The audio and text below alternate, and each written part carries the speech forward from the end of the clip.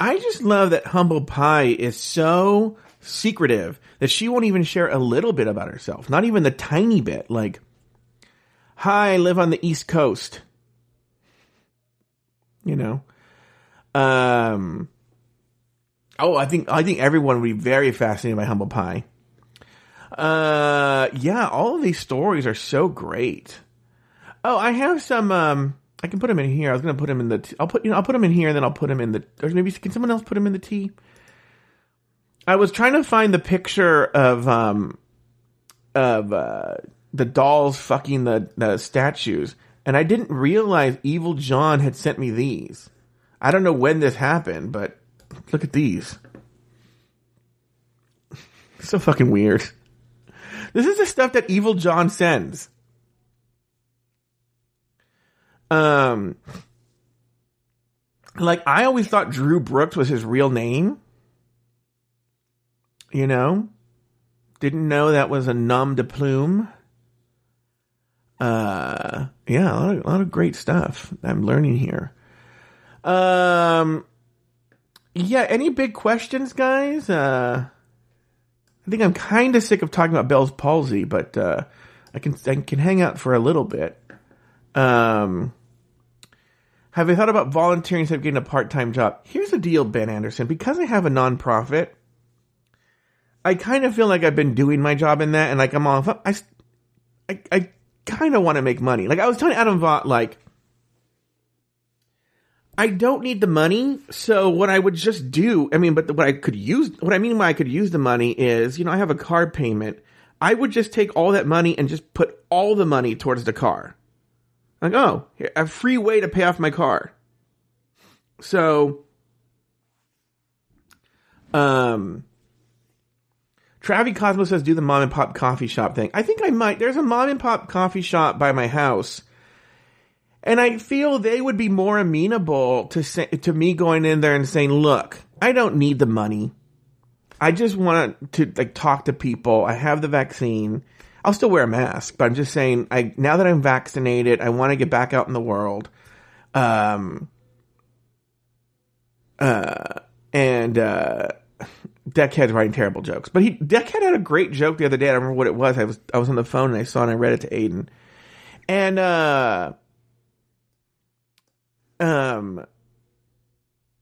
yeah, Drew Brooks says, yeah, and look, there would be stories for this Joe Betance. And they'd probably be like, oh, great, a person who doesn't need as many hours. We're not so stressed about it. Yeah, I don't know. We'll see. And maybe it won't be, I can't, here's the deal. I want it to be super convenient. Like I was even telling Aiden that if it was Starbucks, there are 3 Starbucks in my city. 2 very close by. One's on the other side of the city, but it's not super far. It's like a 10-minute drive. I don't think I would do it would have to be at one of those Starbucks. I wouldn't go anywhere else. That's how lazy I am about it. I want to go as close as possible, not even think about it. See, Travi says, now I was saying, because someone said, well, wouldn't they want you to already know how to make coffees if you were going to go to work at a mom and pop? And I was like, I guess I might have to go to Starbucks just to train how to make coffees. So, well, Travi is telling me the whole deal here. He's giving me the whole 9 yards. Well, guys, this is at least a couple of months away because I have to get vaccinated. Oh, they could train me in a day. Oh, interesting. Yeah. I really am, like in 2 months, I'm going to be like, listen, I'm bored. Because I was, I was talking to Adam Vaught about, I don't know if I talked about this in the show.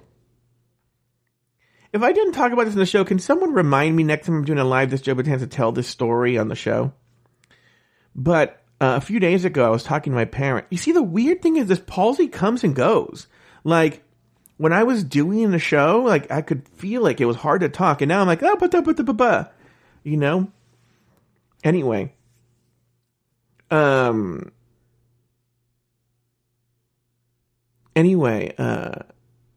Oh my God, Travi, that's a perfect schedule.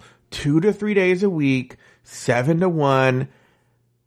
Yes, that's all I need. Yes, that's exactly, like, guys, I'm not joking, because people might think, oh, Joe's just being Joe, he really wants, no, I swear to God, it really is, like, I'm so bored, and, like, I need people. I was talking about, I'm so embarrassed about this.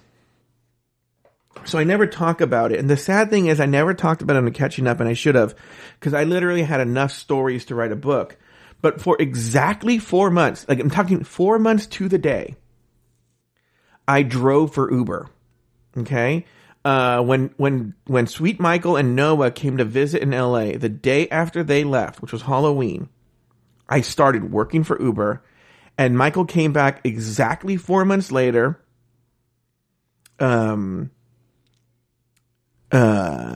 to the day, and the day he came back, the day I was picking him at the airport, was my last day working for Uber, right? 4 months. And I had more stories. Every day was a book of stories. But I was so embarrassed because at the time, I'm not going to be honest with you, this is when Drag Race Recap was brand new. At the time when I was doing this, it was me and Donna and Daniel. It might have been Taylor. Like, it might have been season 8. Drag Race Recap wasn't making money. There will never be, there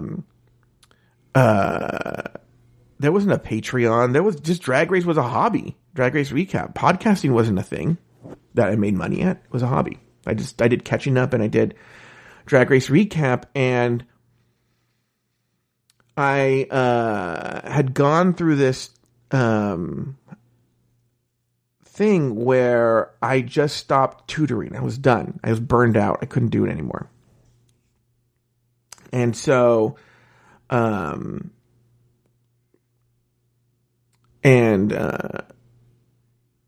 stopped tutoring, and so I didn't want to tutor anymore. So Uber seemed like the right thing to do, and I'll be honest with you, there were elements that I loved. Like, that's why what I like about Starbucks, if Starbucks if they said, look, what if you come in 3 days a week, 4:30 to 8:30? Yes. I don't mind getting up early. I would love it. That would totally scratch my itch. And like I said, I would just literally pay off my car. After that, I don't know what I would do. Just keep the money? I don't know. No, I do fine on Afterthought. I want Afterthought obviously to grow, but Afterthought is more than enough. But it's just, I'm just bored. That's what I was saying. Travi wrote, the reason mornings are tougher for coffee shops to cover is because the high school and college kids need the night and weekend shifts. Thank you. I don't want the night and weekend shifts. Give me 5 a.m. to 10 a.m. or something. I don't care. 5 a.m. to 9 a.m. I don't care. I'll wake up, especially if it's close to my house, and done. I have the rest of my day. I go to bed pretty early anyway, and I don't mind going to bed early. Here's a beautiful thing about Aiden. Aiden loves going to bed early. I know, it's kind of hard to believe, huh, for someone. That's why I think he loves, in fact, he told me, because I think I asked him once, if Starbucks isn't it weird, my voice now is totally perfect. It's so easy to talk now. It must be a stress thing. I said, if Starbucks wanted you to work, evenings, like 1 to 6 or something. He's like, no, I like the mornings.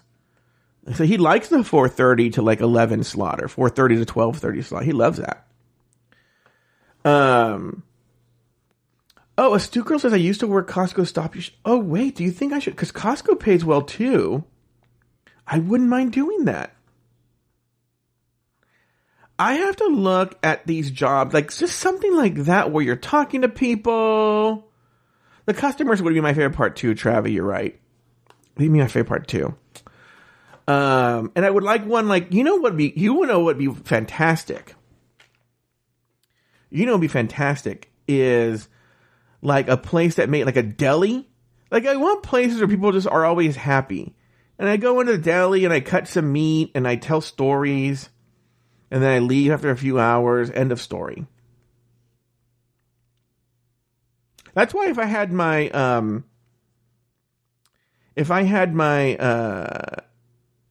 cosmetology license and I could cut hair, let me see how long it takes to do that. Like, then I could go like, I'll take up a couple of clients, you know? But then see, that's the thing. You have to rent the chairs. Oh, I never told you the story my parents told me. California cosmetology license.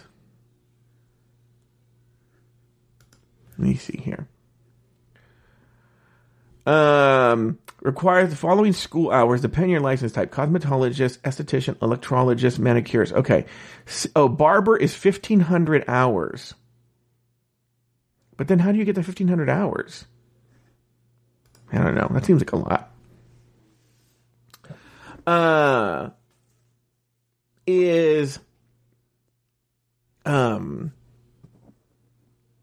was I going to tell you?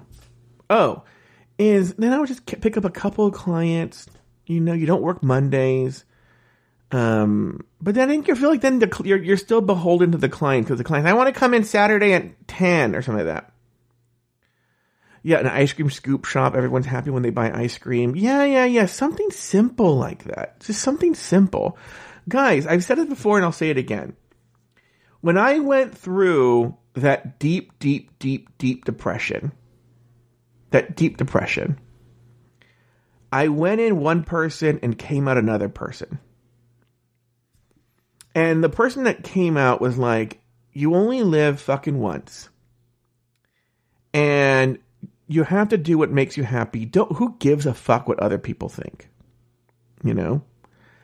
And about what you do or how you do it or what. Like, are there people who probably judge me because I live with my parents? Sure. I think before I went into depression, I was like, that would have bothered me. Doesn't bother me now. Because they can be as judgy as they want. Not that I'm like rolling in the dough, but I don't live paycheck to paycheck. I have a lot of money. No, wait, rephrase. I don't live paycheck to paycheck. I'm very comfortable. And I think I would have mentally gone crazy if I were by myself during the pandemic, because if I wasn't in the pod with my parents, then I couldn't come see them. So they wouldn't have seen me. And I would have been super lonely. Believe it or not, I don't know if we've ever talked about this. But a lot of my friends that I had in LA have left the state. They've moved to Ohio, Arizona, New York. No, not New York, but not New York, the city, New York, the state, the cheaper parts. They've all gone back home. So I wouldn't even have any friends still in California. Jay Ellis has lost a bunch of friends. They've moved back home. LA is a place of actors who come here to find stuff. They don't have work. There's nowhere else to go but home. And I don't have children. I don't have a wife or a husband, or, I'm single. And, at one point too, also, here's the deal. Here's the thing too, and I've thought about this. One, probably, my parents are approaching 70. If I'm lucky, they live another 15 years or maybe more, but it could be less, let's be honest. But I'm just betting based on their parents' age and whatnot. They're very active right now, but even in their 80s, Not that I'm going to be here that whole time, but I'm just saying I will look back on that time I was here and be like, oh, I got to spend some quality time with them. We have breakfast and lunch and dinner together every day, and for the most part, we get along. And so, yeah, I'll never regret that. And like I said, I've told this story a million times. I'll say it again. I will probably write it in a book one day, because I think this story is so important and so everything to my philosophy of life. Is when you're driving from West LA to LAX on the 405, right when you leave, as you're leaving West LA, on your left is a Jewish cemetery right at the side of the freeway. And there's a giant, I forget what those things are called, but obelisk. There's a giant, like, obelisk, I think they might be called. It's like gigantic. And it's at the top of a hill, and there's this fountain running down. I don't think it's really called an obelisk. I'll have to look up what it's called.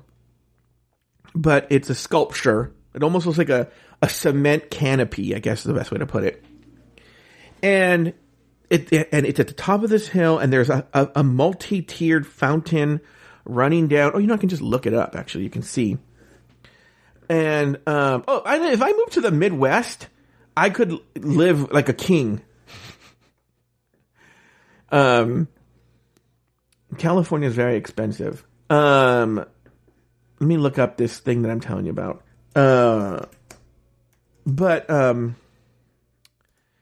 It's but if you were to see it, yeah, here it is right here. I should keep this image here at the side on my. Oh, no, I don't want that. On my desktop here at all times, just to remind me about my life. How come it won't let me download this photo? Anyway, I'll find a way to download and I'll post it. Oh, I'll just take a screenshot. Fuck it. I'm going to show you this thing because you can see it from the freeway. It's gigantic. And one might think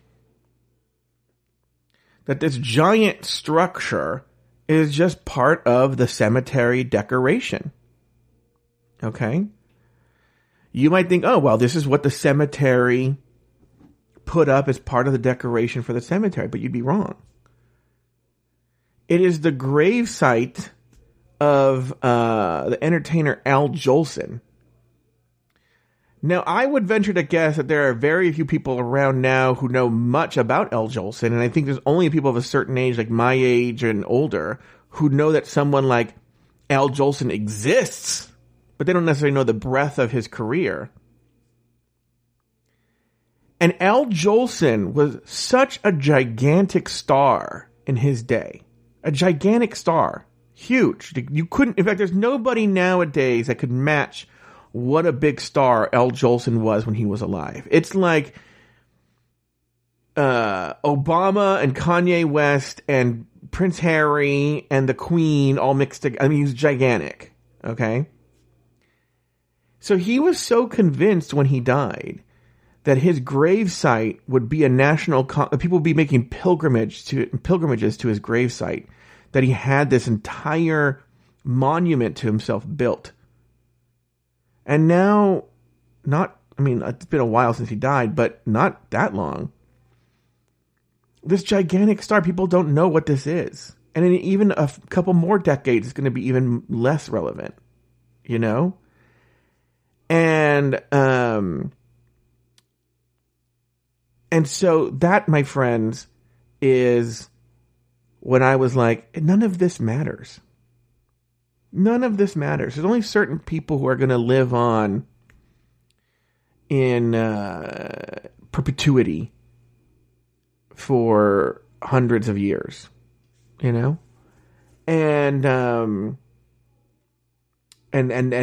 who those people are is random. People in history, presidents, they'll get studied. Strangely, the way things work now, people like Mark Hamill and Carrie Fisher and Harrison Ford, because of their iconic characters, will live on for a much longer than a normal person would, but we don't know for how long. How long before people lose interest in Luke Skywalker and Indiana Jones and stuff like that? And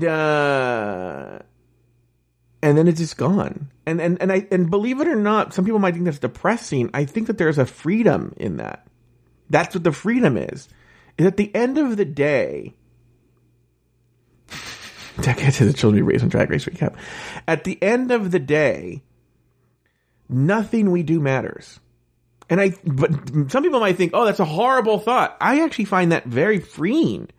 Like, do what makes you happy now, because there's nothing you could ever do.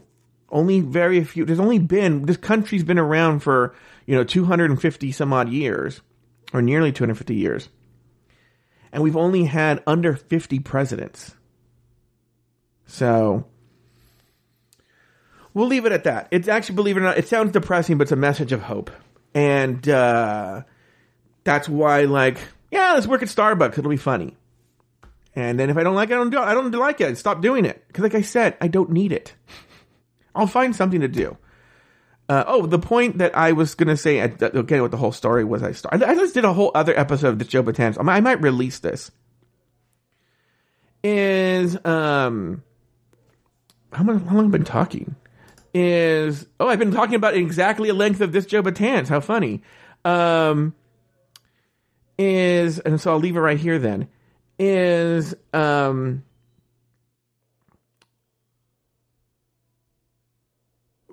My parents were telling a story about how,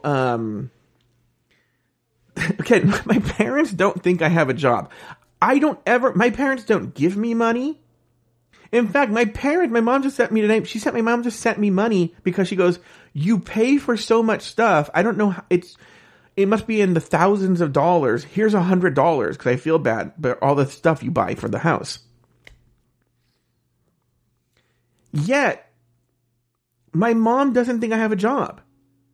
She thinks I have, because I live here and I record, she calls them my blogs. She goes, I know you have to go blog. So the other day they were telling a story, and so I want to know where she thinks the money comes from, or how I make money. I don't understand that part. Well, Trav, if I'm hooking, I have another funny story about that. Okay, I gotta write these down. That my parents think that they caught me masturbating, but they really didn't. But I gotta tell them this week, so I'll put this story down.